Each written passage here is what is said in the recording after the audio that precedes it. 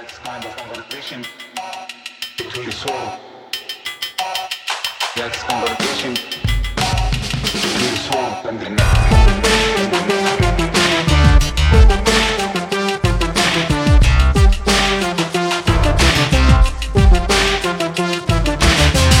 Hello, Prestige Heads. Welcome to your weekly American Prestige. I'm Danny Bessner, here, as always, with my friend and colleague, Derek Davison. Derek, how are you doing this fine Thursday day? I'm doing all right. I feel like we've ended, I don't know how it is out your way, but I feel like we've ended the days of 100 plus degree weather for the year. So I'm happy about that. I don't know what it's like out your way. How are you doing? It's officially autumn out here in sunny California. We've had a kind of weird week or so of overcast, so it's kind of like this, LA is already a chaotic space. You'll be surprised to learn LA has a lot of chaotic energy in it, and so everything just feels a little bit apocalyptic now, which, I like. I imbibe that energy. It gives me power and it gives me strength. So things are, doing well out here, just feeling more powerful than always, and just, feeling good about the United States and its place in the world. I feel like we're going to be doing a lot of good for this world and the rest of 2021 and into 2022, and we're really going to turn things around. I've been feeling something similar. Sure. Sure. No, so that's great. So speaking of turning things around, let's go over to our friends in the UK, our special relationship with the United Kingdom. Our bros over there are having a bit of trouble. It turns out you can't just leave the European Union and have absolutely no consequences. When I look at the potential of this country waiting to be unleashed, I know that we can turn this opportunity into a stunning success. Go figure. I mean, who could have predicted this? Particularly when it becomes to the underclass of laborers you were relying on. So, Derek, why don't you let everyone know what's going on over in jolly old England? Sure. There's, it's been reported as a gas shortage. It's not really a gas shortage. Gas stations are running out of product all over the country, but they're doing so not because the product isn't in the UK. It's because there aren't enough truck drivers to get the product to the gas stations. And so stations are running out and people are panic buying. Good rational actor reaction. Right, exactly. The second there's no gas, you hoard immediately. People may remember this happened in the U.S. a few months ago because there was a cyber attack on a pipeline. And at the beginning of COVID, I think I bought 45 packages of macaroni and cheese. There was a lot of hoarding. Toilet COVID, paper. Like the great toilet paper shortage of 2020. Yeah. I remember I actually have a story about that. We had just gotten a Sam's Club membership, or no, Costco membership, I guess. And joining the elite, I see. Yeah, that's Patreon exactly. money. No, we were very excited about this. And so we went to Costco for the first time, and it was just as the pandemic was like starting to get traction. And I think my wife and I were a little bit kind of out to lunch on this, but people were already starting to like stock up on stuff. And we went in there and we're like, oh, we'll buy, a big thing of paper towels, big thing of toilet paper, et cetera. We didn't realize how bad it was. And there was no toilet paper. I mean, there's no toilet paper on the shelves. And I'm like wandering around going, what the hell is going on here? And I found, I think somebody had stashed a thing of toilet paper in like a corner of the store, like hoping to come back and get it later. That's so funny. I just happened to see it and I'm like, okay, I'll get this. And that was actually mine. I was in the DC area. So thanks a lot, Derek. Sure, really anytime. Appreciate Happy that. To help. No, I mean, still hadn't fully sunk in what we were in for, but it was only a short time after that we kind of, things really hit the fan. Well, it's just interesting because when people don't have faith in systems, they hoard. And it's kind of compelling that, 25 seconds after something seems to go wrong, everyone in transatlantic society just starts hoarding goods. So it seems nuts.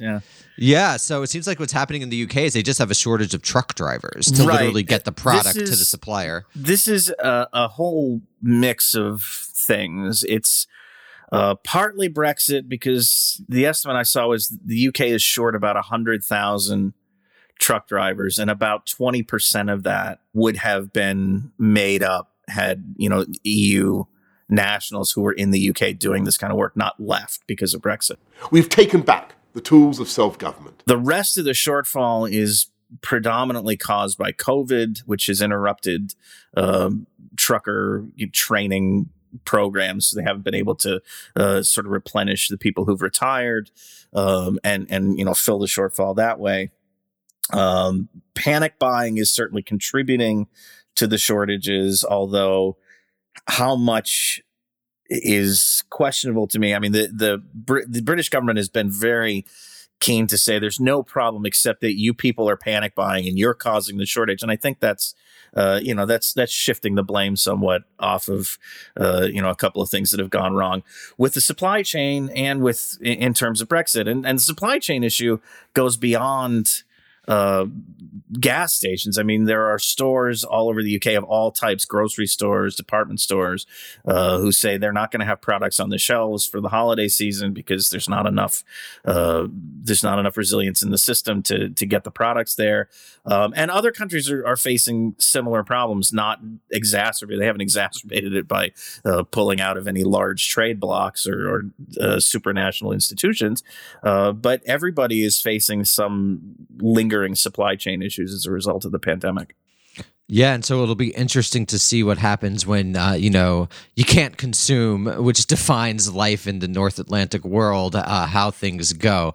Probably not great. But speaking of how things go, and speaking of the country of the future, let's fly from the United Kingdom to Saudi Arabia and the city of Neom, where one of the most momentous meetings of two of the greatest men in human history, two friends of our podcast, in fact, Jake Sullivan and Mohammed bin Salman, meet to discuss what, Derek? So what's going on in Saudi Arabia with our friend Jake and MBS? I think this was mostly just a touching base meeting. They did have some tour of Neom, which is the $500 billion boondoggle that Mohammed bin Salman is building. City of the future. Actually, Saudi Arabia. Yeah, it was. We put all of our money in crypto, right? to invest in Neom. At one point, going to have an artificial moon. I don't think that's happening anymore. But all manner of things. The subjects, Yemen, as you might expect, was high on the list, though. I don't think, as he should have done, Sullivan went and laid down the law to the Saudis and, made any kind of... Definitely not. Yeah. He talked about human rights and its importance to the Biden administration. That seems to be the long and the short of it. Basically, yeah. I mean, he talked about Saudi human rights issues.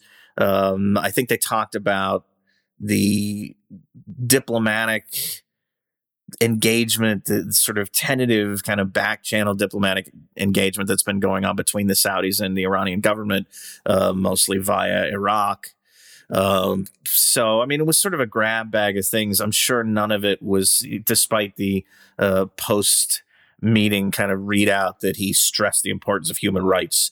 I'm sure there was not any real stressing of human rights there, because this is a relationship, despite Joe Biden's campaign rhetoric, that his administration has no interest in sort of challenging in any way to or risking in any way by bringing up uncomfortable things like starving the Yemeni people or the lousy human rights record of the Saudi kingdom. So I've got a couple of questions. One, why do you think Biden didn't announce that Jake was over there initially? Why do you think they waited until he was actually there? That seems like a bit of a strange thing, because he also met with the UAE and he met with other leaders in the region. So it seems like, this is the first big Middle East trip taken by one of the most important foreign policymakers in the Biden administration. It struck me as odd that they didn't announce anything until he was actually there. What do you think that was?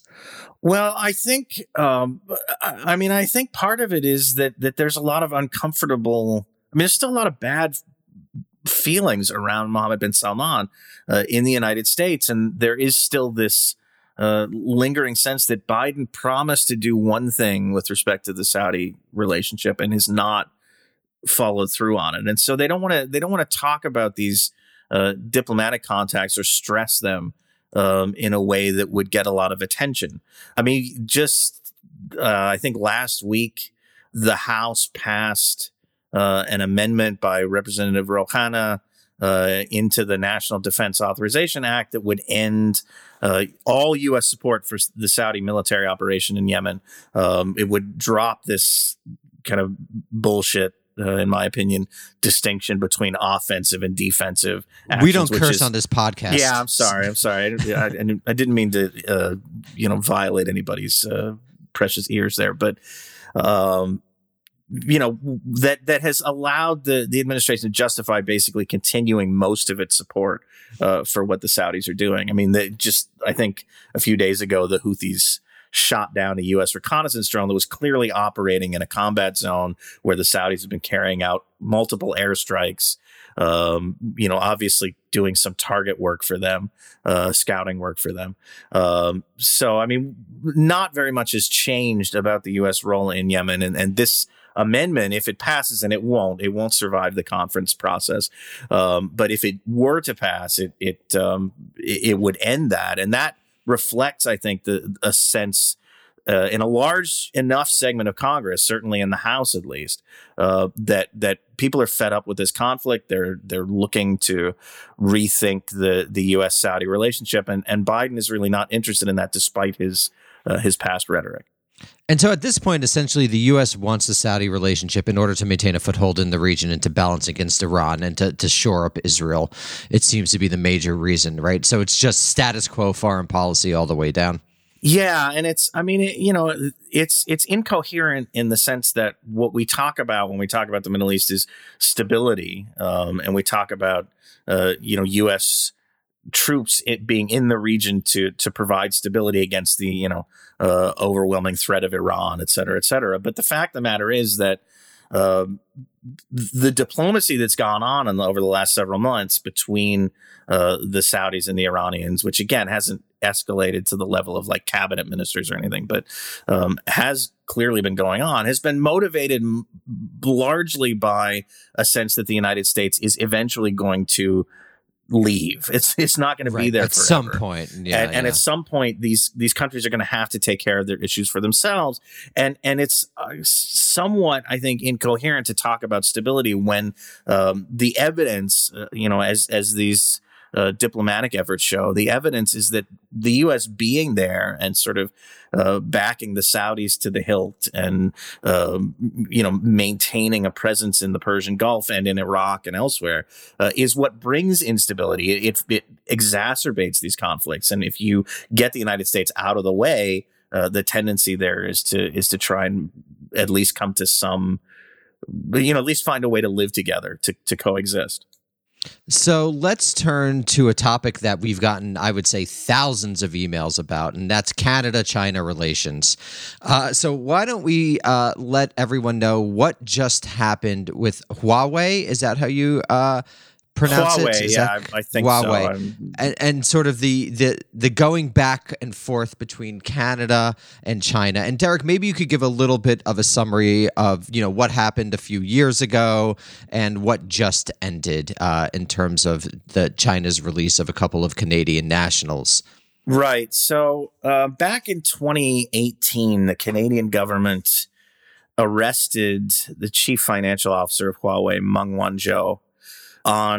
She was wanted by the U.S. Department of Justice under the Trump administration for the specific charges were fraud and conspiracy to commit fraud. Ostensibly, she lied in establishing a subsidiary of Huawei whose real purpose, supposedly, was to evade U.S. sanctions on Iran. So the Canadian government arrested her. They prevented her from going back to China. They've kept her under arrest, house arrest, ever since. She hasn't been able to return to China. She's been stuck in Canada. The Chinese government, not long after this, arrested a couple of Canadian nationals, Michael Kovrig and Michael Spavor, Apologies if I'm not getting those The names two right. two Michaels, yeah. Right. The two Michaels who, ostensibly on like espionage charges. It was pretty clear. It's been pretty clear that they arrested them in retaliation for Meng's arrest, and they've been holding them. They seem to have done nothing. ever The since. two Michaels seem to have done nothing. Right. Really. It's not. Yeah. There's no evidence that I've seen that they actually did anything. On Friday, the Biden administration, Department of Justice, announced that it had come to an agreement to defer Meng Wanzhou's prosecution, which meant the Canadians no longer had any reason to hold her. She went back to China. The Chinese government immediately released the two Michaels who went back to Canada. What's somewhat interesting about that is China has been insisting for obvious reasons that they arrested these guys for legitimate reasons, that it wasn't retaliatory, that they weren't like engaging in hostage negotiations, basically. I believe with the Canadian government. Nobody really bought it, but it is interesting to me that released them so quickly as to leave like no doubt that this is really what was going on. They want to make clear that they don't. I think what they want to do is they want to make clear to the West, if you fuck with us, we'll fuck with you. But if you don't fuck with us, we won't fuck with you. Yeah, that's essentially what they're trying to do. That. Like my initial reaction was, why would they do this and like just basically admit that they're playing? They're playing it like a hostage exchange type of a thing. But the more I think about it, the more I think it's really like. It's really a message. It's really, this is what we did and we'll do it again if you don't leave us alone. Based on what the spokesperson said, Patrick, strong reaction and still harsh words for Canada. Huawei is interesting. I mean, Huawei was sort of the boogeyman for the Biden or for the Trump administration, rather.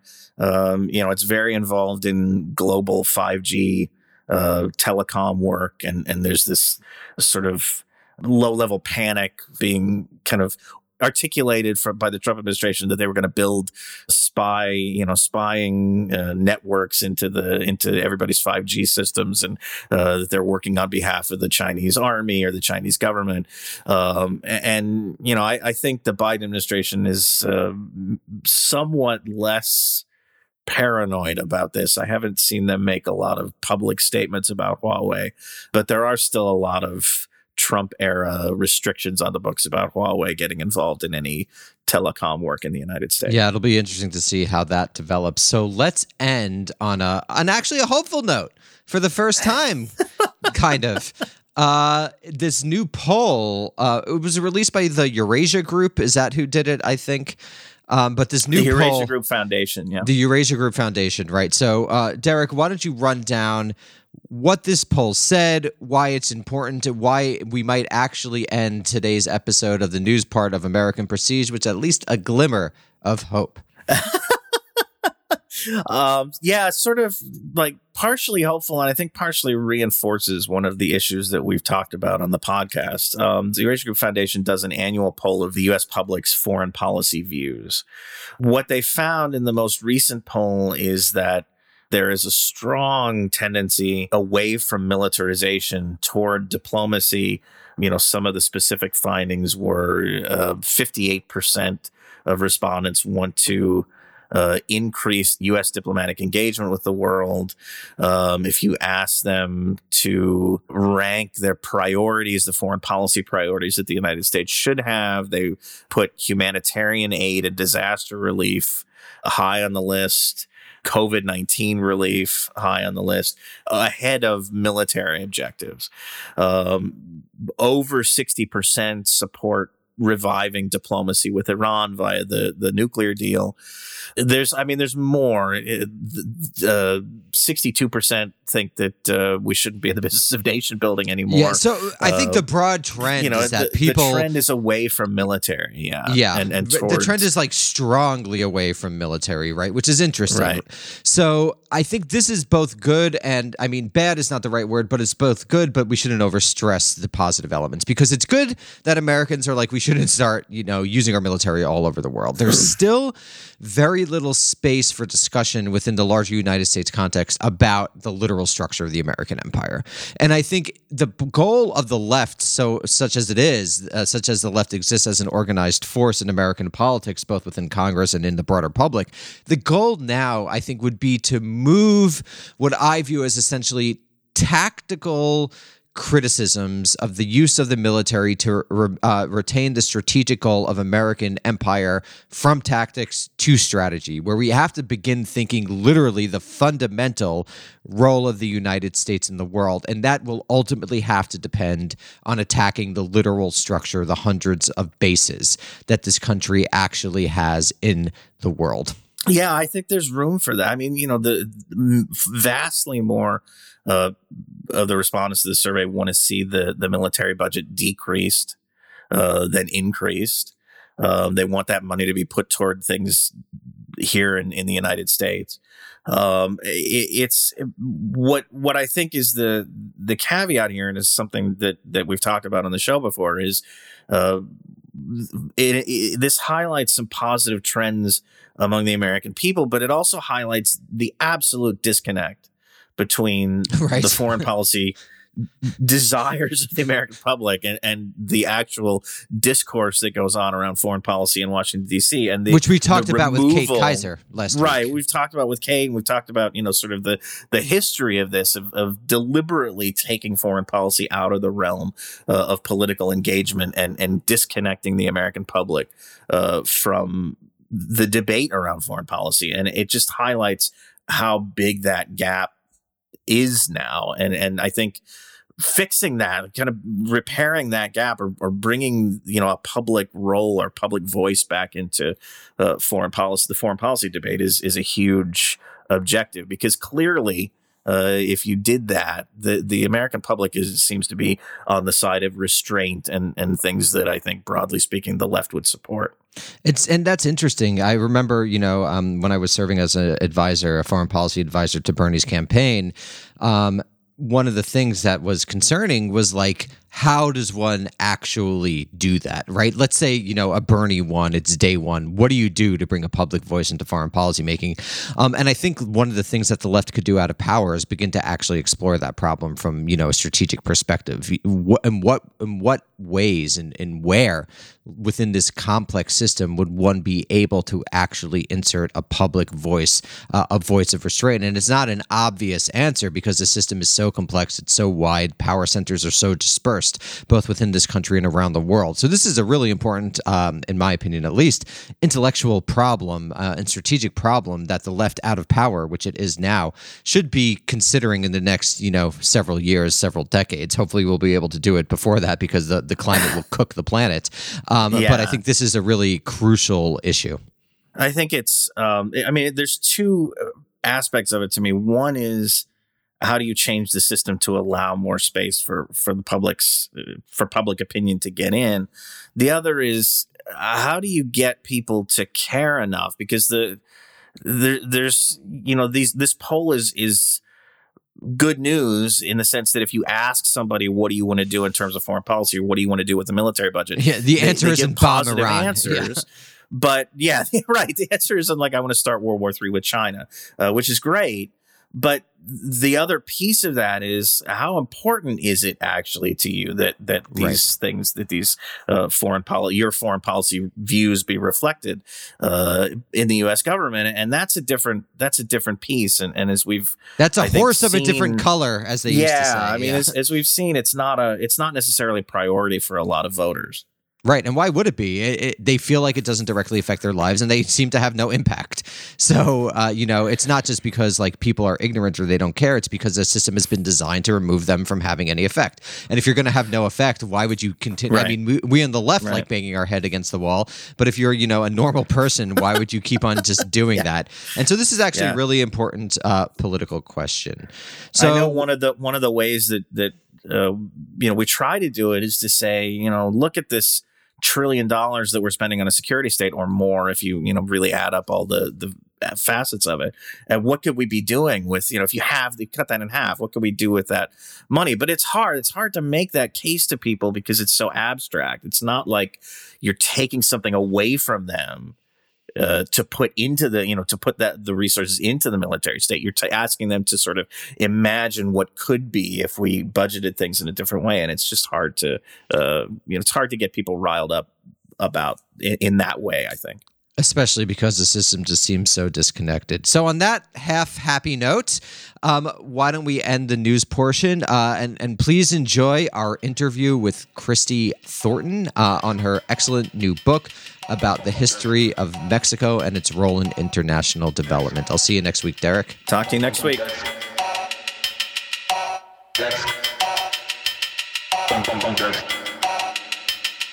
Hello, everyone. It's Danny Bessner, and I'm here and very happy to be here with my colleague and friend, Christy Thornton, who is Assistant Professor of Sociology and Latin American Studies at Johns Hopkins University and just released a path-breaking new book titled Revolution and Development, Mexico and the Governance of the Global Economy in 2021. And this is what we're going to be discussing today. So, Christy, thanks so much for joining us on American Prestige. Thanks for having me.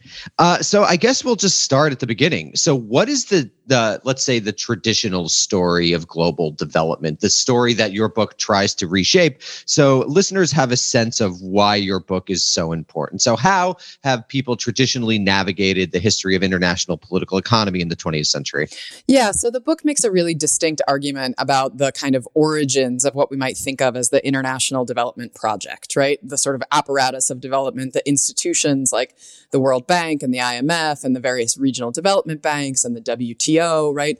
What my book is really trying to do is tell a new kind of story about where those organizations came from. And the argument is that, in fact, the traditional story tells us that at mid-century, brilliant men in places like Washington and London were sitting in their offices scheming up ways to continue to control the world as decolonization was happening, as the United States was a rising hegemon. And so those people, men like U.S. Treasury official Harry Dexter White, sort of came up with this brilliant and domineering plan to create these institutions that would then instantiate development and sort of make international development into a project.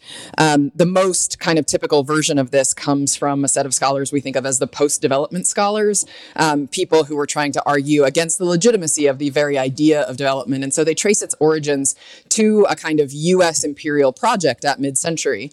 And my book argues that what they ignore is, in fact, at least 2 decades of agitation, organization, and demand for international development, and specifically international development institutions coming from Latin Americans. So the book really argues that, instead of being a kind of brilliant and nefarious imposition from above, the development apparatus as it develops at mid-century is in fact a reaction to much more radical demands for development institutions that were coming from the third world, from Latin America in particular, in the kind of interwar period. So one of the things that I'm really interested in is why does development become such an important project? Because, from 2021, the idea of growth and developing to become an industrial society seems obvious in a sense. Like this is the quote unquote natural path of a society. And there's elements of that, and I think across the ideological spectrum on the right, on the left, it's a crucial element of Marx. This is why Marx argued you needed capitalism to develop, and then you would get socialism, right? So maybe you could talk a little bit about the problem of development. When does it become an issue that states become interested in? And even if you're willing to maybe even talk a little bit about the 19th century, where this becomes like an important thing for rising states, because nationalism, nation states, and modern empire go together with development. So maybe give a bit of a broader perspective, and then we'll go in specifically to your book in Mexico. Yeah, so that's a really interesting point. Historians have shown that, many of the ideas that come to undergird what we think of as the kind of development project of the 20th century do in fact emerge in the 19th century in the thinking of people like Friedrich List and others who begin to argue, that sort of economic modernization will come along with and will be necessary with kind of political modernization. And so many of those ideas, they look to the United States and Europe as a kind of model. This is how we get the development of sort of modernization theory, right? We hold up kind of particular cases of capitalist development as the kind of prototypical cases, and we ask why have other societies followed or not followed those cases. So as we move forward in the 19th century, the countries in Latin America especially are being increasingly brought into global circuits of trade, primary commodity production, et cetera. As we move into the 20th century, there begins to be a sense from the Latin American perspective that development, there's a kind of proto-dependency argument being waged by the Latin Americans, which is to say, Latin American thinkers begin to realize, very early on, that the riches of places like the United States and Europe are actually dependent on the primary materials, the commodities, the labor of people from their societies. So, in my book, the people who argue about the need for development, they see it as a kind of reparative strategy. They see it very much as a way to kind of to correct some of the historical imbalances in ways that will, redistribute resources from north to south in recognition that the resources have been flowing the other way for literally hundreds of years at that point. So, in the early part of the 20th century, you begin to have Latin American thinkers, talking about the ways that they have been exploited by European countries in the United States and trying to come up with ways to reverse that in a certain sense. Yeah, and I would say, just from my perspective, the relationship between the global north and the global south that gets initiated with colonialism in the late 15th century is the foundational political relationship of the next 500 years. Everything that happens on Earth is basically fundamentally a function of that exchange early on. And I think it's really crucial. I think that's really important. But there's also, one thing that we tend not to remember is when it comes to the U.S. Latin American relationship as a kind of particular kind of semi-colonial instantiation of that, the kind of age of revolutions that brings these countries into being around the same time. The independence wars will kick off not that long after the independence war here in the United States. And many of the Latin American countries will come into being thinking of themselves very much as kind of sister republics of the United States. So there is a kind of birth of Western Hemisphere republicanism in which white elite Creole leaders in Latin America are arguing that their countries are functionally the same as the United States, right? That they should not be subordinated to the United States because they have the same kind of political and economic structures. And so they're trying to really follow the United States, but, argue that they are, in fact, and they should be considered equal in really important ways. So the distortions that then begin to play out over the 19th century and into the 20th that really deepen a kind of subordinate relationship between the United States and Latin America are seen as, being not only really purposeful on the part of particular North American capitalists and political leaders, right? But as being a kind of distortion of the way that it should be, because these countries came into being around the same time with these similar political systems. So there is very much a sense that the United States has kind of held Latin American countries down, given that they kind of start in a similar place.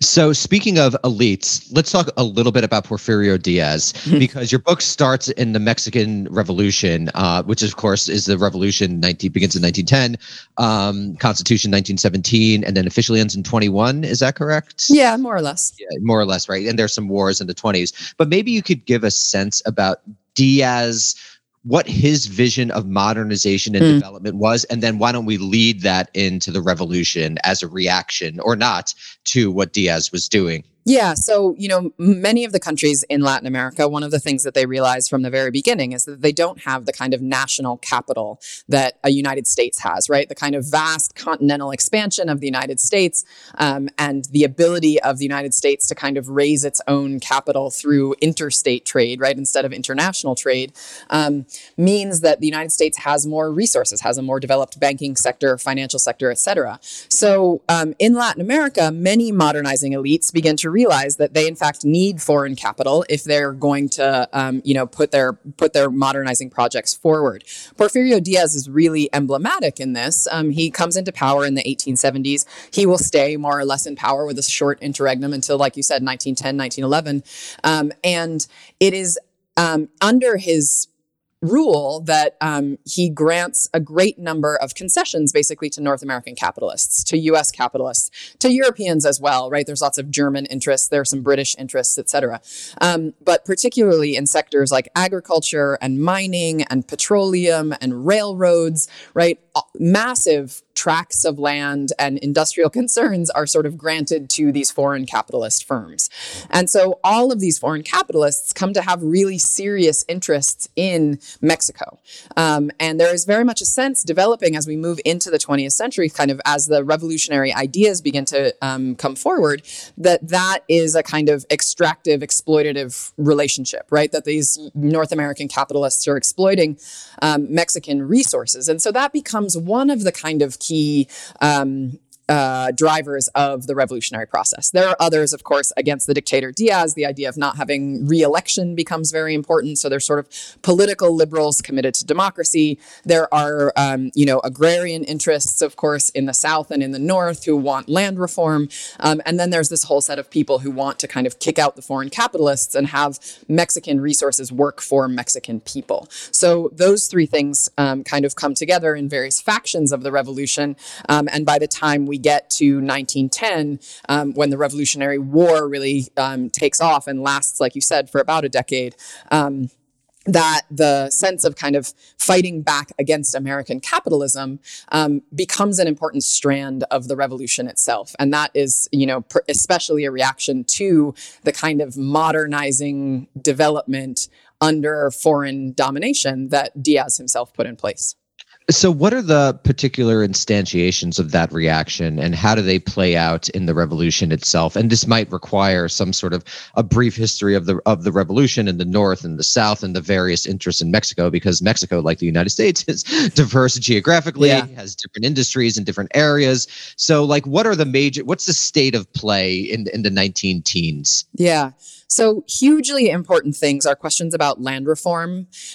When the Mexican Constitution of 1917 gets written, the sort of winning faction of the Mexican Revolution is called the Constitutionalist faction. And they're basically just the political liberals. They are elite landowners, who are not necessarily trying to completely overturn the society, but they have become, through kind of military force, become the most dominant faction of the revolution. So the president at the time of the writing of the Constitution, Venustiano Carranza, he brings his kind of draft of the Constitution to this constitutional convention, and it's basically just trying to instantiate kind of liberal democratic values. There are all these other factions of the revolution, around a general who works below him, Alvaro Obregón, and those who has the strong backing of the working classes and of organized labor. And then there is the interests of the sort of agrarian radicals. So Pancho Villa and Emiliano Zapata will really come and argue strongly for land reform, for breaking up these giant agricultural haciendas, for taking power and money and land resources away from the church, having universal secular education. The Constitution will, for that reason, call for a kind of massive land reform, which doesn't actually get finalized truly until we get into the 1930s, but it's written into the Constitution that, Mexican land and Mexican subsoil rights, meaning mining and petroleum goods, belong to the nation. And but in belonging to the nation, rather than being private property being the kind of inalienable right of individuals, in Mexico, property belongs to the nation. And the Constitution says it's up to the state to basically, dispense with it in the interest of the public good.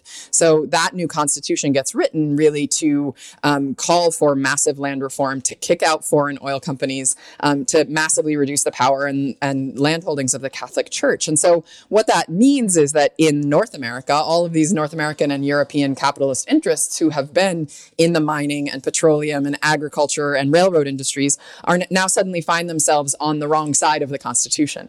And so the reaction is very swift and very strong. And you see, for instance, American capitalists getting together and forming, for instance, institutions like the National Association for the Protection of American Rights in Mexico, which is headed by the oil companies, gets together with some banks and some railroad interests, and they basically try to, form a kind of organized capitalist cartel to make Mexico pay for confiscating property, etc. There are other groups like that. The International Bankers Committee on Mexico basically is trying to use diplomatic pressure to pressure Mexico to pay debts that it had defaulted on. on during the revolution. So the capitalist reaction to the Mexican Revolution is massive and overwhelming, even as the Mexican state itself does not necessarily, U.S. capitalists make more money after the revolution than they do before it. That's kind of one of the strange turns of history. But the reaction from the kind of organized power of these foreign capitalist interests really brings strong pressure on the Mexican state, and in international fora does so as well. So I have a new article that'll come out in Diplomatic History very soon that makes the case that, in the kind of fight over the League of Nations, when the United States is having its big debate over whether or not to join the League of Nations, we tend to remember them thinking about, British naval power and redrawing the boundaries of France and, what's going to happen in the Balkans, et cetera. But in fact, in Congress, in the Senate, and in the public opinion, one of the things that people here in the United States are arguing about is, will the League of Nations take away the ability of the U.S. to intervene unilaterally in Mexico because of the revolution?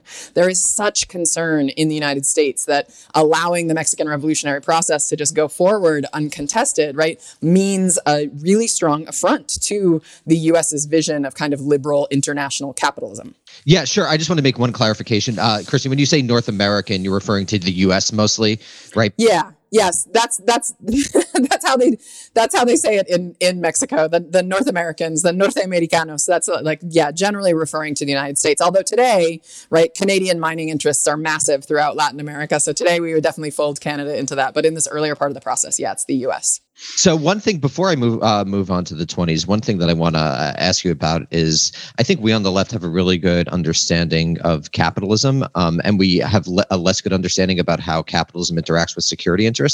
So, of course, during World War I, there's the U.S. invasion of Mexico, and then Veracruz in 1914, I believe, is that correct? And there's border skirmishes with Pancho Villa and various American military forces. So maybe how do you see those the security and the capitalist forces interacting in the war, and how do you think they relate to one another? That's really interesting. I mean, I do think that there is a kind of contest going on within, in the U.S. Among different kind of factions of capital and between the capitalists and the government, because the capitalists are screaming for intervention, right? You have bankers and oil men, people like Edward Doheny, the head of what was called Mexican Petroleum, which is this U.S.-based, petroleum company, holds over 1 million acres of land in Mexico before the revolution. Those guys are just jumping up and down, arguing for intervention. And they have strong allies among particular sectors of Congress, sort of conservative Republicans. But there is, especially in this period, there's a kind of negotiation. Wilson, it does not necessarily want, he feels a little bit as though he gets dragged into the interventions that you mentioned, the blockade of Veracruz, the punitive expedition in 1916, 1917. He's trying to walk this line where he's trying to do a kind of proto good neighbor policy where he's trying to argue that, the Monroe Doctrine should be good for everybody, should be a sort of hemispheric and a worldwide understanding where, we're all working together as brothers, right?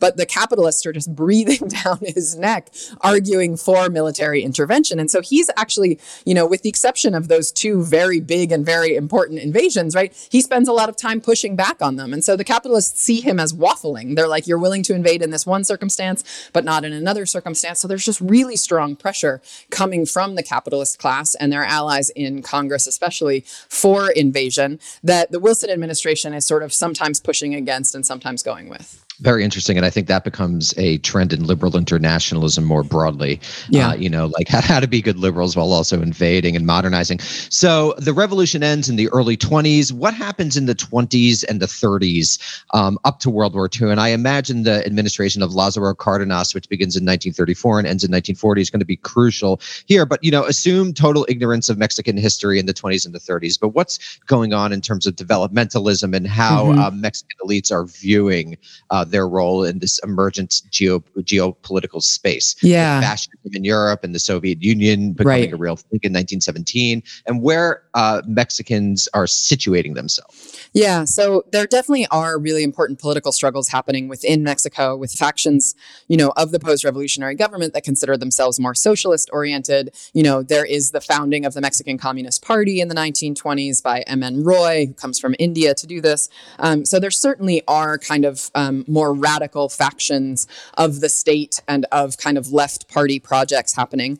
With regard to the kind of question about development and what that will look like, one of the most key and kind of overlooked things that I really stress in my book is Mexico is completely shut out of the international financial system in this period. So Mexico defaults on the last foreign loan is made to the Mexican revolutionary government in 1913 and then almost immediately defaulted on. So from 1914 all the way to the early 1940s, Mexico is a pariah in the international financial system. They can't get a foreign loan. No banks will lend to them. Foreign investors are coming in and making particular kinds of investments, but they can't enter the kind of international financial system. And it turns out that that's really consequential for how Mexico then is going to behave in the international sphere in making the argument for development and development institutions that I trace in my book. So during the 20s, there's a series of negotiations between high-level Mexican leaders and U.S. bankers and U.S. state officials, basically trying to get Mexico to agree to start paying back some of the debt, things like the Bucareli Accords, and these various kind of bilateral negotiations that seem to come to fruition and then immediately fall apart again. So that happens over and over and over again in the 1920s. So what then happens is in the 1930s, even before Lázaro Cárdenas comes to power, you begin to have under Plutarco Elías Calles, who is the kind of political leader before Cárdenas, who kind of runs everything from behind the scenes. He's called the Jefe Máximo. He's like kind of the guy who is the sort of political boss of the Mexican state in this early part of the 1930s. He begins to argue that the debt problem is actually the key problem for not only for Mexico, but for Latin America, right? Especially after the crash of 1929, in the rest of the region, you'd had all of this speculative capital rush into Latin America after, the Federal Reserve Act in 1913 makes overseas branch banking possible. All of a sudden you have new kind of banking instruments. And so you have tons of foreign lending in Latin America in the 1920s. Mexico's completely shut out of that, right? And so then when the 1929 crash happens and all of that kind of speculative capital then rushes back out of Latin America, right? Leaving Latin Americans kind of dizzy with the extent to which this foreign capital had rushed in and come back out. The Mexican state really takes this kind of leadership role in saying there need to be new rules and institutions for international finance, right? We've been shut out for, at that point, over 15 years, not allowed to participate in the system. So we need to have new multilateral institutions. There need to be new rules and regulations about how international finance capitalism will work. And so that is the thing that the actors that, I trace in my book really begin to pick up. And so, the access to international credit and international finance is incredibly important for these countries, like I said, who don't have their own kind of sufficient pools of national capital for investment. So, the other thing that will happen in the 1930s, as we get to the late 1930s, that will be really important that people will know is that in 1938, Lázaro Cárdenas nationalizes the oil industry. And that is after having, actually finally taken the steps to kind of do some land redistribution. And then in the context of, the Roosevelt administration here in the United States, Cárdenas is able to he breaks a kind of national crisis that is a series of strikes by just nationalizing the oil industry. And gets away with it. The U.S. FDR does not invade. He doesn't. The oil men are jumping up and down, arguing that he should. But Mexico nationalizes its oil industry, and it remains, a state-run oil industry to this day. Now there have been some kind of recent neoliberalizations in the sector, but it is still, dominated by. It's still 100% run by the state-run oil company Pemex. So that is also something that's going on in the 1930s. So those questions about international finance and about control over subsoil rights and foreign investment are sort of very live political struggles in that period in the 1920s and 1930s. So it seems like within Mexico, there's this developing idea about developmentalism that has a few principles and that are essentially organized around Mexico controlling its primary products, its raw materials, as well as having genuine access to the international political economy. They're recognizing that they're in a subservient position and they need to they want to change that. So is there anyone listening at this moment. So who's listening to these, these revolutions in Mexican thought about international developmentalism, and how does that lead us into World War II? Yeah, so that's a really great question. There are people listening. And so one of the key moments, an early chapter of my book is about this key moment in 1933, which is this Inter-American Conference happens in Montevideo, Uruguay.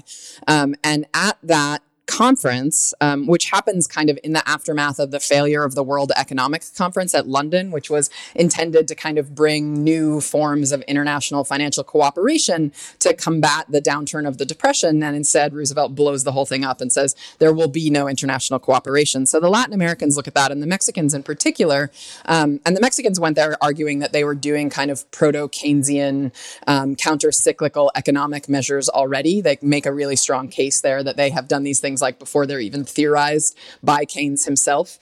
And so when... Do you think that's correct? Do you think that they're accurately represented? So they're like Keynesianism avant la lettre is happening in Mexico. And there is very much sort of counter-cyclical economic policy being managed in the early 1930s by, the Secretary of Finance, Alberto J. Pani. And so he stands up at London and he basically says, all the things that you people are arguing we should be doing, Mexico has been doing these already for 2 years. Like, why don't you people catch up with us? And so he's listened to, and people are like, interesting. Well, yeah, he is listened to actually, because as the British and I spent a lot of time in the UK National Archives, and one memo that I found was interesting. It was like the British Foreign Office thinking about the upcoming Montevideo meeting in 1933 and what was going to happen. And they kind of write this long discussion of how they understand, what's going on in Latin America. And they say that the Montevideo meeting is going to kind of bring a struggle for leadership in Latin America. And they say, we'll see who comes out on top of this. They say Argentina has the resources, but Mexico has the theories, right? And so Mexico's kind of understanding of its own place in the international economy, the things that they've been putting out there are already being listened to in that way. So by the time we get to Montevideo, and the foreign minister of Mexico, whose name is Jose Manuel Puig Casaranc, he shows up in Mexico basically arguing that the entire kind of economic agenda of the conference needs to be scrapped, and that in fact they need to deal with this question of the international debt and credit system. So he shows up and he argues for what he calls a new legal and philosophic conception of credit. And what he's trying to argue is that credit is, instead of a kind of technical economic science that is devoid of politics, in fact it is a kind of reciprocal international social relation. And he says very clearly, he says, lenders do for borrowers the same thing that borrowers do for lenders, right? Lenders need people to make use of their surplus capital. Otherwise, they're not going to make a profit, right? So he says this is an equation of at least two terms. And what he ends up arguing is basically that the credit form itself has become an ordering principle of international politics, and that the only way to combat that is to create these new kinds of institutions that will change the international financial system. So he argues there that there need to be created new permanent institutions to manage debt and credit in the Americas. He also calls for a debt moratorium and a whole series of other things. And then those ideas get sort of picked up and carried throughout the 1930s.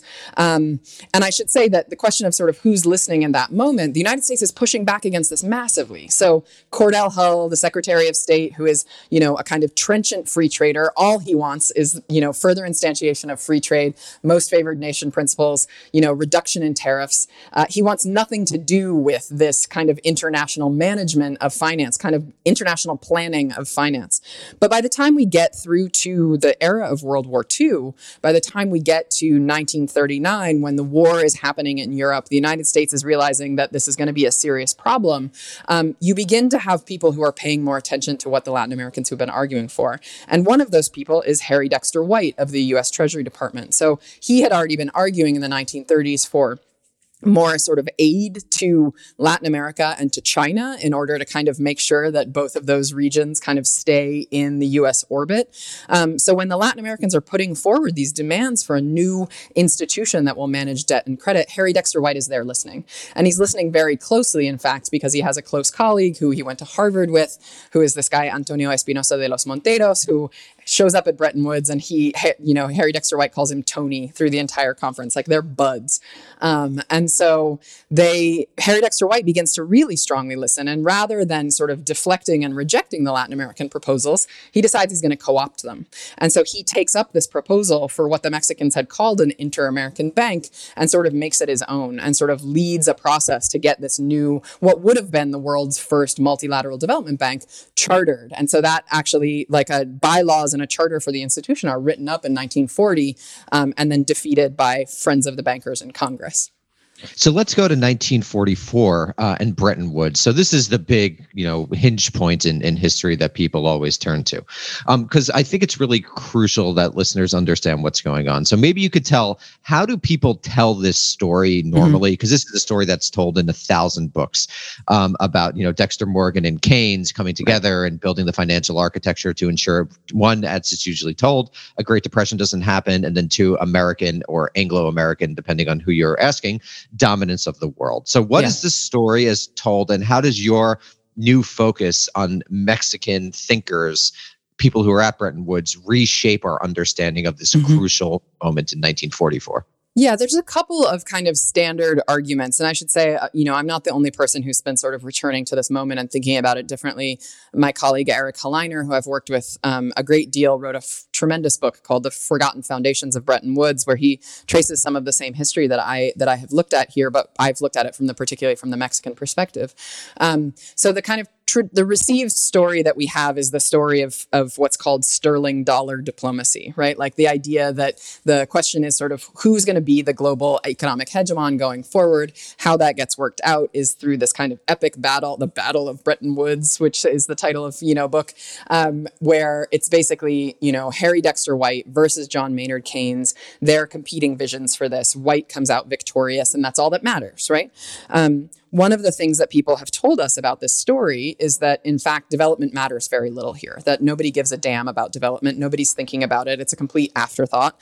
And one of the kind of wrong stories that gets told in tons of the literature that only that reads the archives wrong is that the first draft of the World Bank didn't include the word development. So the actual name of the institution is International Bank for Reconstruction and Development. People argue that White's first draft didn't have development in it. They are looking at the wrong piece of paper. In fact, the first draft does have development in it. And you can see, if you look at his correspondence, that he is in constant communication with the Mexicans and the rest of the Latin Americans as he's developing these ideas. Many of the ideas for what becomes the World Bank come directly from these negotiations over the Inter-American Bank, this kind of previous project that had been pushed during the 1930s.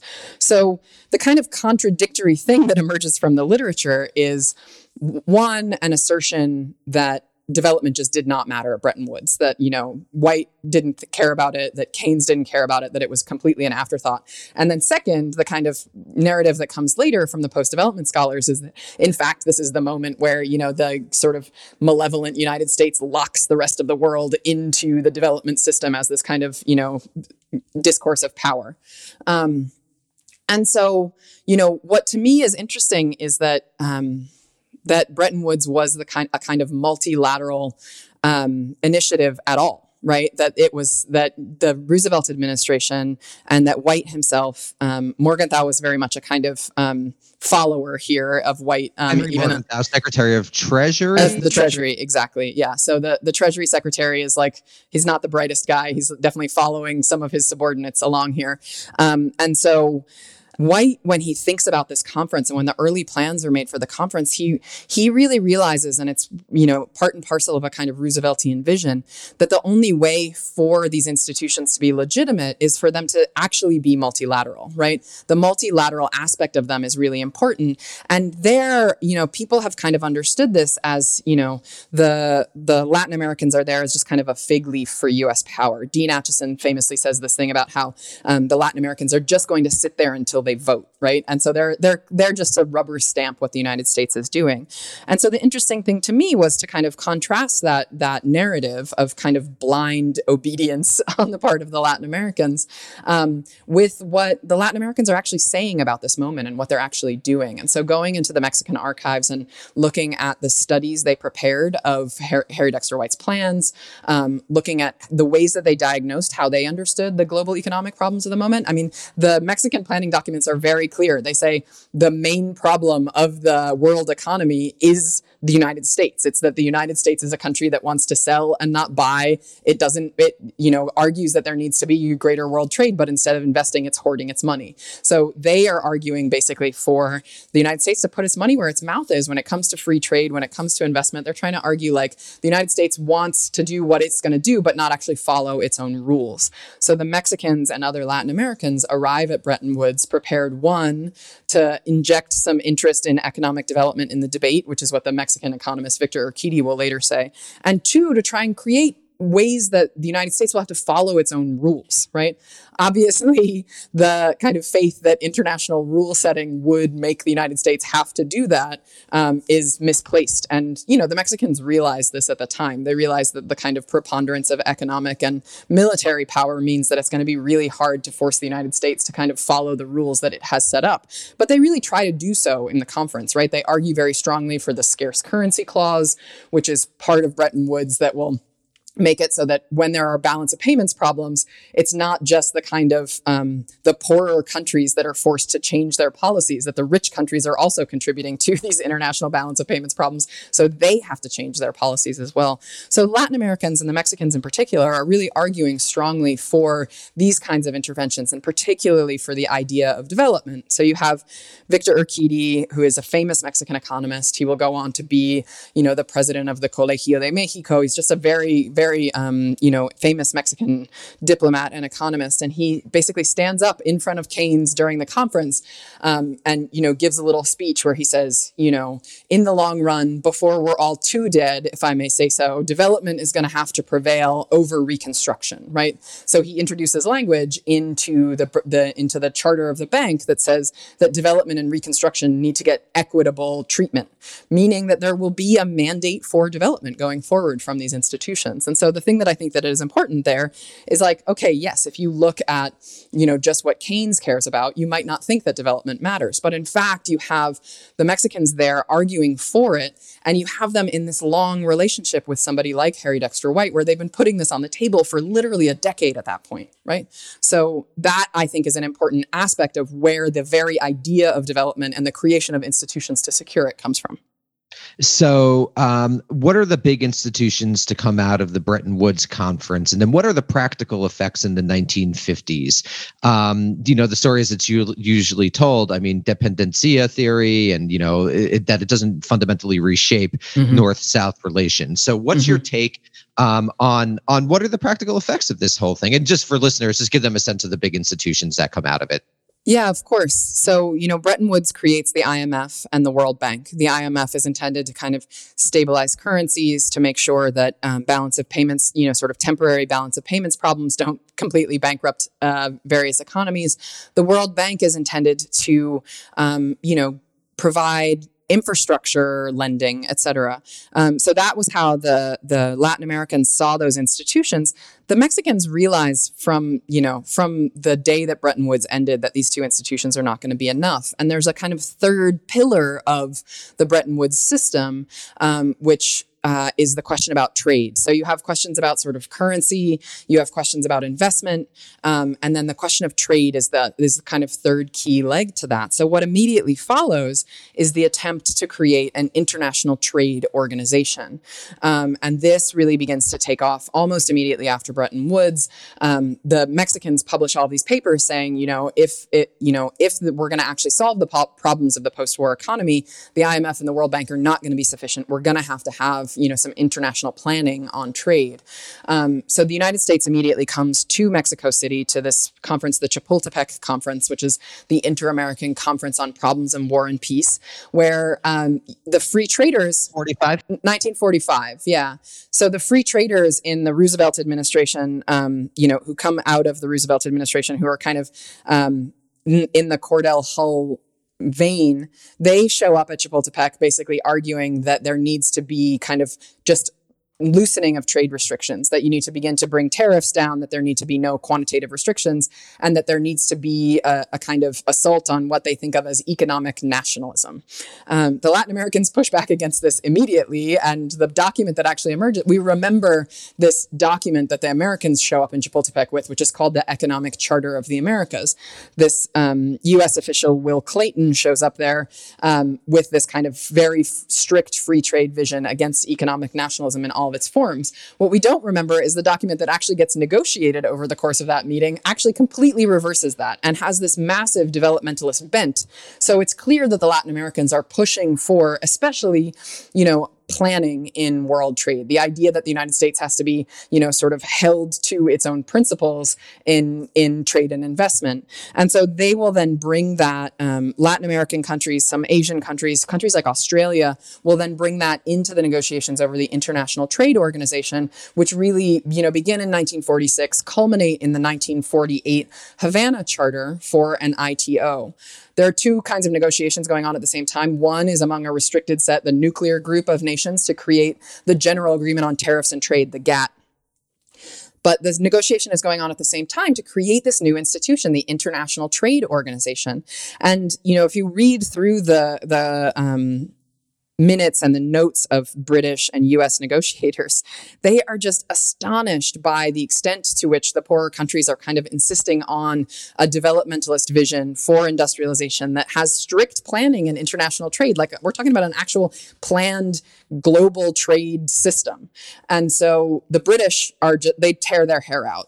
And the Benelux countries, they're very angry with the kind of concessions that are given to the Latin Americans by, for instance, the United States on this front. And so once again, what happens, as happened with the Inter-American Bank, is that you have U.S. negotiators, U.S. government officials basically conceding these points to the Latin Americans, to the developing countries, saying, yes, okay, we need this institution that's going to help us plan this, and these are the rules that are going to govern it.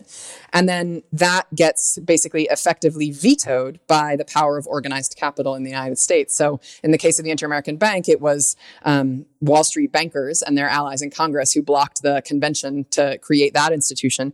In the case of the ITO, it is especially the National Foreign Trade Council, the National Association of Manufacturers. They argue very strongly in Congress that the creation of the ITO is against the principles of the American, the American economy, and that it means writing a blank check to the poorer countries. And so they managed to get it so that the ITO is not ratified and never comes into being, and the GATT stands in its place, right? And so Mexico doesn't join the GATT until the 1980s, refuses to be part of that system, but some Latin American countries do join it. And so that the kind of rounds of negotiations that are meant to kind of bring down tariff barriers becomes the only thing that organizes the international trade system in the post-war period, basically until we get to the 1990s and the creation of the WTO. The ITO in that moment is kind of stillborn. And so there's very much a recognition that, in response, import substitution industrialization in Latin America is going to be all the more important, right? Because you can't create new institutions that are going to hold the United States to its own principles on these things. So in fact, we're going to have to close some economies down and do ISI instead. So it seems like to some degree the project fails in the 50s and the 60s, but nevertheless, there's the Mexican Miracle. Mm-hmm. So maybe you could talk a little bit about what the Mexican Miracle was and why it is important for understanding the history of developmentalism, and then we'll get into the NIEO, because I think this is a really important moment. Yeah, so the Mexican Miracle is this period of massive economic growth in the 1950s and 1960s, mostly under a project that the Mexicans call stabilizing development, which is premised on import substitution industrialization. But, we tend to think of this as a kind of moment where there is high levels of protectionism for Mexican infant industries, and that's certainly true. There is state subsidy, there are, tariff and non-tariff barriers, but there also begins to be the development of new kinds of relationships with the U.S. economy. So, for instance, the border industrialization program, what we think of today as the maquiladora sector, the kind of industrialization along the border there for that kind of in-bond trade, that develops in 1965, right? So even at the height of what we think of as the kind of closed nationalist part of the Mexican Miracle, there is this kind of increasing imbrication with the U.S. economy. U.S. Foreign finance will be increasingly important. So the Mexico will have, by this point, gotten itself back into the international financial system and will become a kind of model debtor and will do everything in its power to maintain its kind of good credit standing in the international financial system. So, in this period of the Mexican miracle, there are very high levels of growth. We're talking 8% a year. There's maybe 3% or 4% population growth. So, overall, something like 4%, economic growth. Huge industrialization. The Mexico City itself and other cities are growing enormously. And, it is a kind of important moment where the Mexican economy does grow massively. Of course, there are inequalities built into it. The regional inequalities, the poorer parts of the South, the agricultural parts of Mexico's economy are not modernized in the same way. There's a real focus on industrialization. But there is very much a sense that, Mexico tried to reorient the international system and the United States wasn't having it in that way. So they sort of turn inward and do this import substitution industrialization and are relatively successful at it over the course of the 1950s and 1960s. By the time we get to the 1970s, some of its contradictions will start to emerge. So could you briefly describe what ISI is for non-specialists and then say why it fails in the 70s? What happens?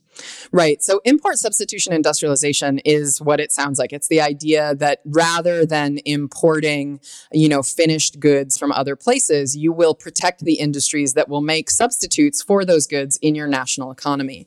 What that requires is you still have to import capital goods, right? You still have to import the kind of big machinery that will make the machines that will make your kind of finished products, your small manufacturers. But Mexico gets very good at, for instance, textiles, food, sort of canned food, various things like bicycles and this kind of industrialization. So light industry becomes really important in Mexico in this period. And the idea is rather than only importing sort of finished goods that you can buy in Sears in Mexico, right, you will have national versions of those and not have to spend all your money on imports. Mexico will... It'll be pretty nationally focused in the 1950s and 1960s. They're not building a huge export sector yet. That will begin to change with the 1965 border industrialization program, where there begin to be more kind of connections to the United States and exports to the United States. But in that moment, it's really about trying to build national alternatives for, manufactured products in Mexico. The contradictions that will begin to undo it have less to do with the kind of problem of ISI, because Mexico does start to sort of ramp up exports. That's what most people, the kind of easy phase of ISI is one where the substitution of, finished goods is not that difficult. And so countries are able to kind of do that light industry. The next phase where they move into heavy industry, where you're actually making your own capital goods, right? Having steel plants, et cetera, that is much more difficult. Mexico, sort of early takes a step towards having a more export-oriented relationship with the United States in a way that some other countries in Latin America don't, right? They kind of remain in the kind of closed phase of ISI. But the kind of broader internal contradictions for Mexico are distributive, right? Are about sort of who participates in this growth project. And so, like I said, there is a massive focus on industrialization, on urban workers, on building a kind of welfare and social security system for those urban workers that will leave out whole swaths of the country, right? And so particularly in the South, the parts of the country that are more indigenous and more rural, they will be left out of this kind of national growth project. And so that will begin to create some discontent. At the same time, the important thing that's going on in Mexico in this period is that this is all happening under the guise of a kind of single-party, soft authoritarian state. So the kind of democratic promise of the revolution has by this point been undermined by a state that cares about stability above all, and so has created a system where the president is picked by the outgoing president and everybody knows that he's going to win because there is one party and everything happens within that party, right? So those kind of political questions will begin to be big contradictions in this period as well, that many people will know about the 1968 Tlatelolco massacre, which is a moment when students and workers, et cetera, are protesting for kind of more political rights within Mexico and are faced with massive state repression by this kind of single party soft authoritarian state. And so those political questions and the kind of distributional questions of the Mexican miracle will really come to a head in that moment in 1968 and kind of make clear that the state is not as stable or as legitimate as it had been narrated over the previous few decades. And so what happens in the 1970s? And maybe you could also give a little bit of context of the NIEO and what precisely that is and how Mexico does or doesn't fit into that larger process. Yeah. So when Nixon closes the gold window in 1971, when he says, you can no longer trade in your dollars for gold at the fixed rate that you could before, there's a kind of second piece to that, which is that he implements a 10% surtax on imports. And, Mexico has started creating this new export-oriented industry to the United States, the border industrialization program in 65. So by the time we get to 71 and this is happening, it seems like a particular affront to Mexico, this new import tax that's going to make Mexico's exports more expensive in the United States. So they begin to realize, that they're kind of tying their economic future to exports to the United States has these kinds of consequences, that the U.S. just unilaterally makes decisions about how its currency will be controlled, despite the fact that it has set up this whole multilateral framework for it, right? Completely ignoring the rules that it had itself set up. So, Mexico protests very strongly in 1971 against this import tax and against the kind of unilateral action, and then decides that they are going to take a leadership role in arguing for new forms of kind of multilateral organization.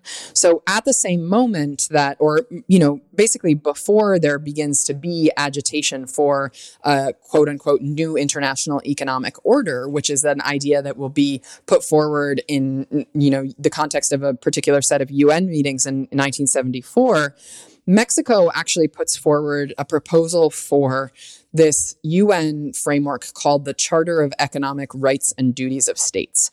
And this thing, the Charter of Economic Rights and Duties of States, is intended to kind of create new regulations on trade and investment, kind of bringing back some of the ideas that had failed at earlier moments. And so particularly regulating multinational corporations,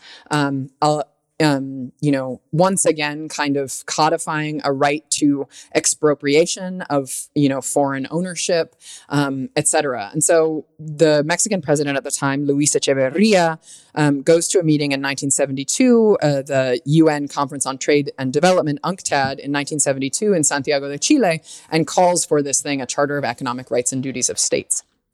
And then negotiators will spend the next 2 years, right, from 72 all the way to 74, trying to negotiate this international instrument. And it's a really interesting, when you get into the archives and the kind of behind the scenes story, Kissinger is very deeply involved. Nixon meets with Echeverria a couple of times.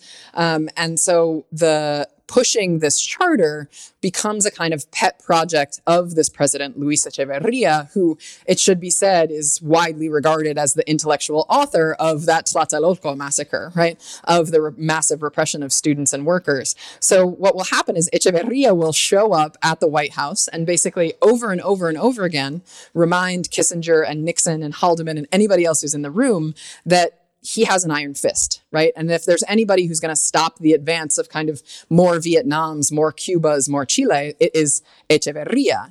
And so he's pushing what is ultimately a pretty progressive international economic framework, but he's saying that it is the thing that will forestall further revolution, and that he's the person to do it because he has put down violently the revolutionaries within his own country. So it's this kind of really interesting moment where it is kind of emblematic third worldist kind of high politics putting forward, real restrictions on international capitalism, but it's being done by, once again, the kind of leader of this single party soft authoritarian state.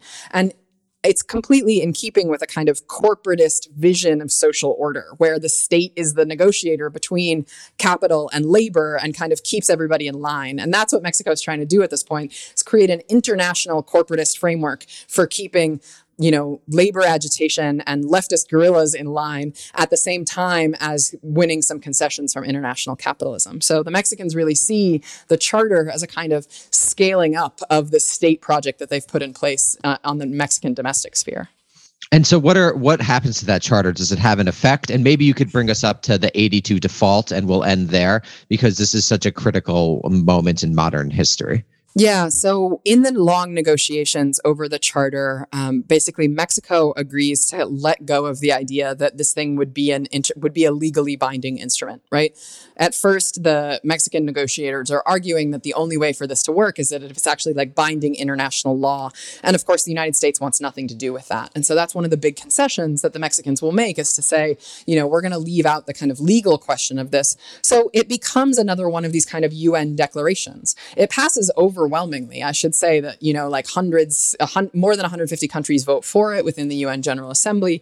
A host of developed countries, including the United States and, the UK, et cetera, vote against it. So it stands on the books as a kind of UN resolution, but there's no enforcement mechanism for it. No binding. Yeah, exactly. And so the new International Economic Order resolution that, puts forward some other similar ideas kind of comes out of that same moment of negotiation. And the NIEO resolution is actually written and negotiated in the kind of working group meetings of the Charter of Economic Rights and Duties of States. We've tended to remember them the other way around, as though the Charter of Economic Rights and Duties of States is what one historian called an augmented sequel to the NIEO. But in fact, it's the other way around. Like the charter was being worked on for 2 years. NIEO declaration comes out kind of in the middle of that process. Both of those things, are sort of declarations at the UN level. And this really kicks off what is considered the kind of the battle between the North and the South, right? The North-South divide that will then come to be the kind of defining question through the rest of the 1970s into the early 1980s. 1981, you have this meeting, the Cancun meeting, which is, the North-South Summit, where the United States is supposed to get together with, Great Britain and with, the other developing countries and kind of finally resolve this North-South problem.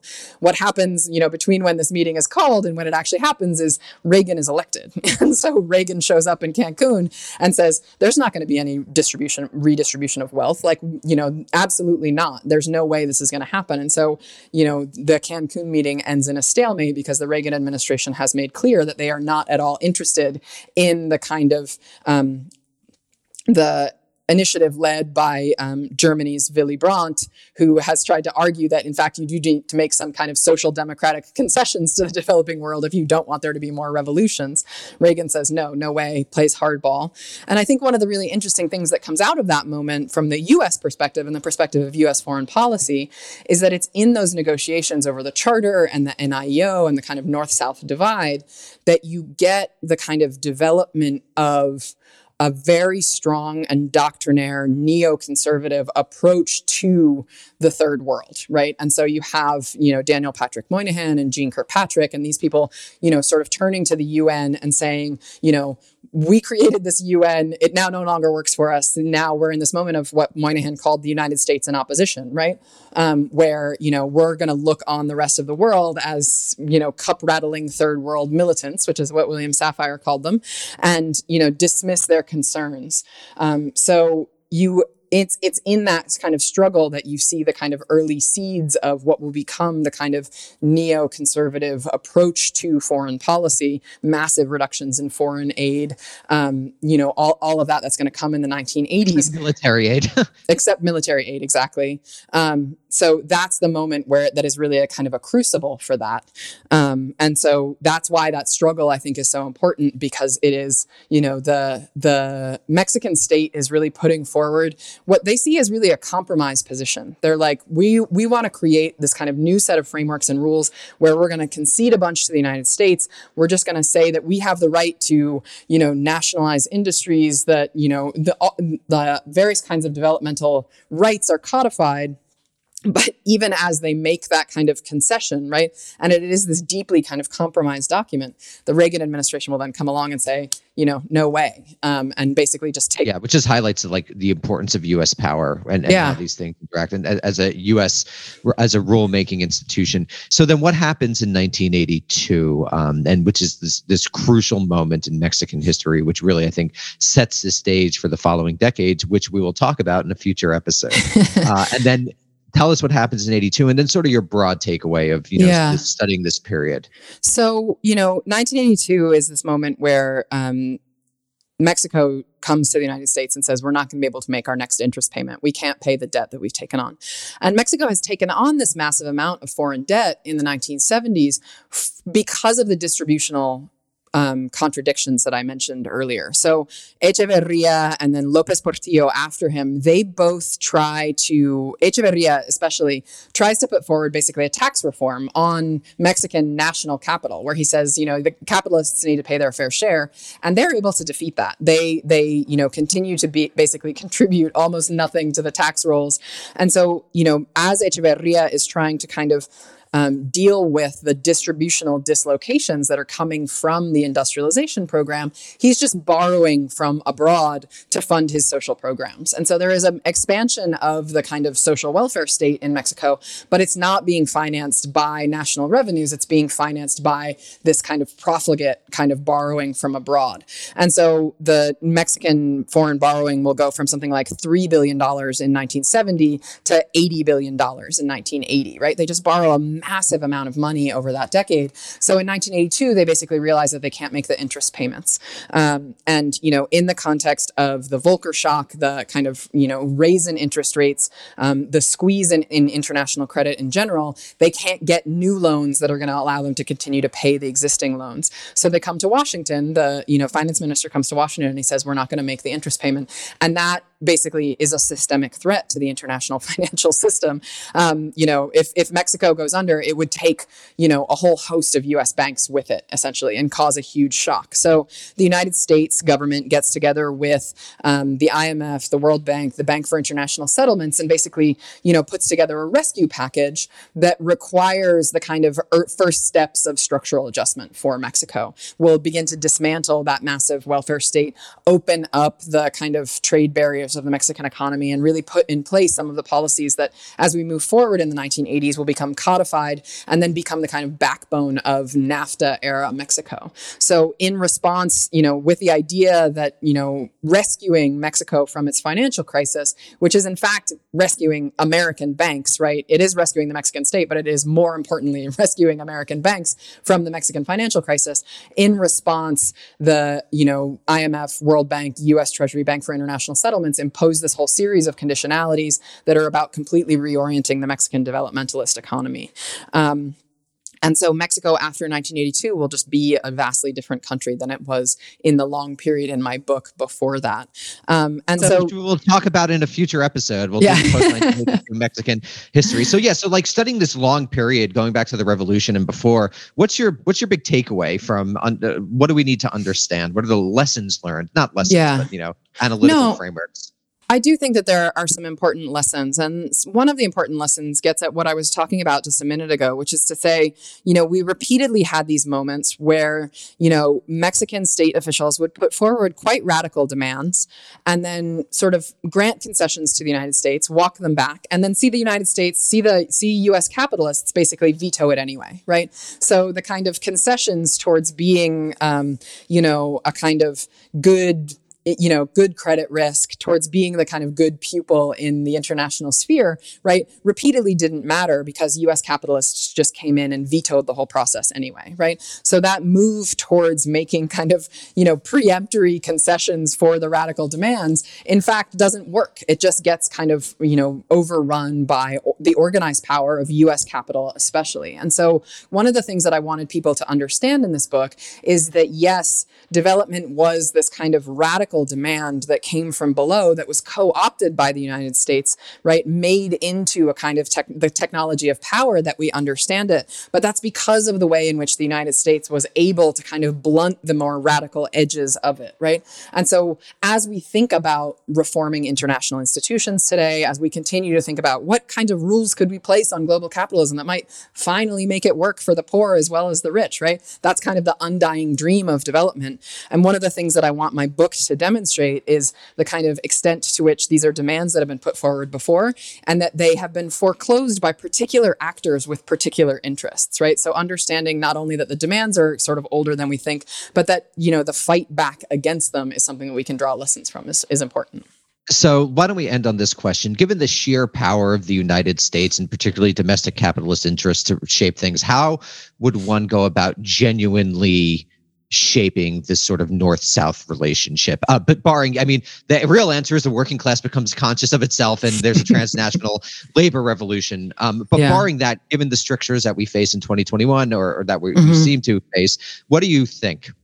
Yeah, I mean, it's a really difficult question. And I've been participating in some conversations with some Mexican diplomats today who are thinking about, climate finance and financing vaccines, for example, vaccine equity. And there remains a very strong faith that the only way to do this is to kind of build, what the mid-century Mexicans thought of as a kind of trade union of the poor countries, right? To actually organize and bring the global South together in this way. Mexico is in this really crazy position now because Mexico is in the OECD, right? It thinks of itself solidly as a middle income country. So its interests are very different from interests elsewhere in the former third world, in the global South. We saw that, of course, in these earlier moments where it's not just because these countries were poor that their kind of economic interests were necessarily the same. And then, of course, today we have the kind of added question of the power of China. China doesn't play a huge role in Mexico, but it plays a huge role in other parts of Latin America. And so the interests vis-a-vis, China's new development bank and the Belt and Road Initiative and those kinds of questions. There are some ways in which people saw that for a little while as kind of South-South cooperation. And now the question is in fact this just a new kind of sub-imperial relationship? So, I think we're in this moment of kind of massive change, not only in the kind of world historical scope with the rise of China, but because of the coronavirus, because of the climate crisis, right? And so there is still a really strong sense, I think, from these countries that, banding together to kind of, put their demands before the developed world is the only thing that will work. But what I want to argue is that you need to be cognizant of the power of organized capital, right? To intervene in these processes at particular levels. Yeah. And so that to me is the kind of cautionary tale that I talk about in my book. Well, Christy, thank you so much. Everyone go out right now and buy from Not Amazon, Revolution and Development. It's a path-breaking book, and I encourage you all to check it out. Christy, thanks so much. Really appreciate it. Thanks a lot, Danny.